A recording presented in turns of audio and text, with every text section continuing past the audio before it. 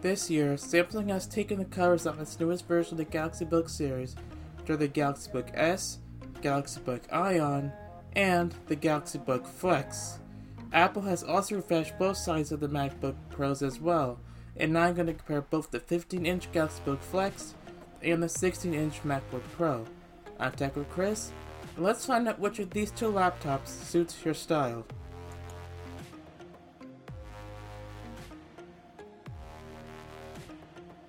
Before this comparison starts, if you want to see more videos like this, or if you haven't subscribed yet, hit that subscribe button and click the bell so you don't miss out on future videos.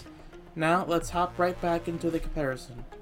The Galaxy Book Flex has a 15.6-inch display, with touchscreen and pen support, webcam for video conferencing, stereo speakers, fingerprint scanner, built-in S Pen, 3 USB-C ports with charging support, micro SD card slot, and runs on the latest version of Windows 10.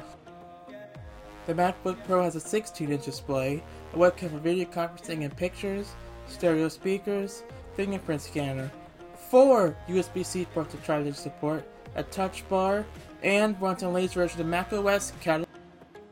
Here is what you aren't getting on the Galaxy Book Flex. The Flex has no HDMI and no USB-A port. The MacBook Pro also has no HDMI and a USB-A port as well, and the screen does not support finger inputs. So if you want to use that feature, sorry, it's not there. So, now that the negatives are done, mention about the 15-inch Samsung Galaxy Book Flex. The Book Flex is available online for a price of $1,400, but the MacBook Pro starts at $2,400 and at a nail-biting $6,100. The colors for the MacBook Pro are silver and space gray, while the Flex comes in one color, which is royal blue. That's it for the Galaxy Book Flex 15-inch and the MacBook Pro 16-inch comparison. Make sure to subscribe and click the bell so you don't miss out on new videos that I make almost every day. Also leave a like, comment, share, and follow me on social media for updates on my channel. Thank you for watching, and I'll see you guys next time. Have a great day and stay safe.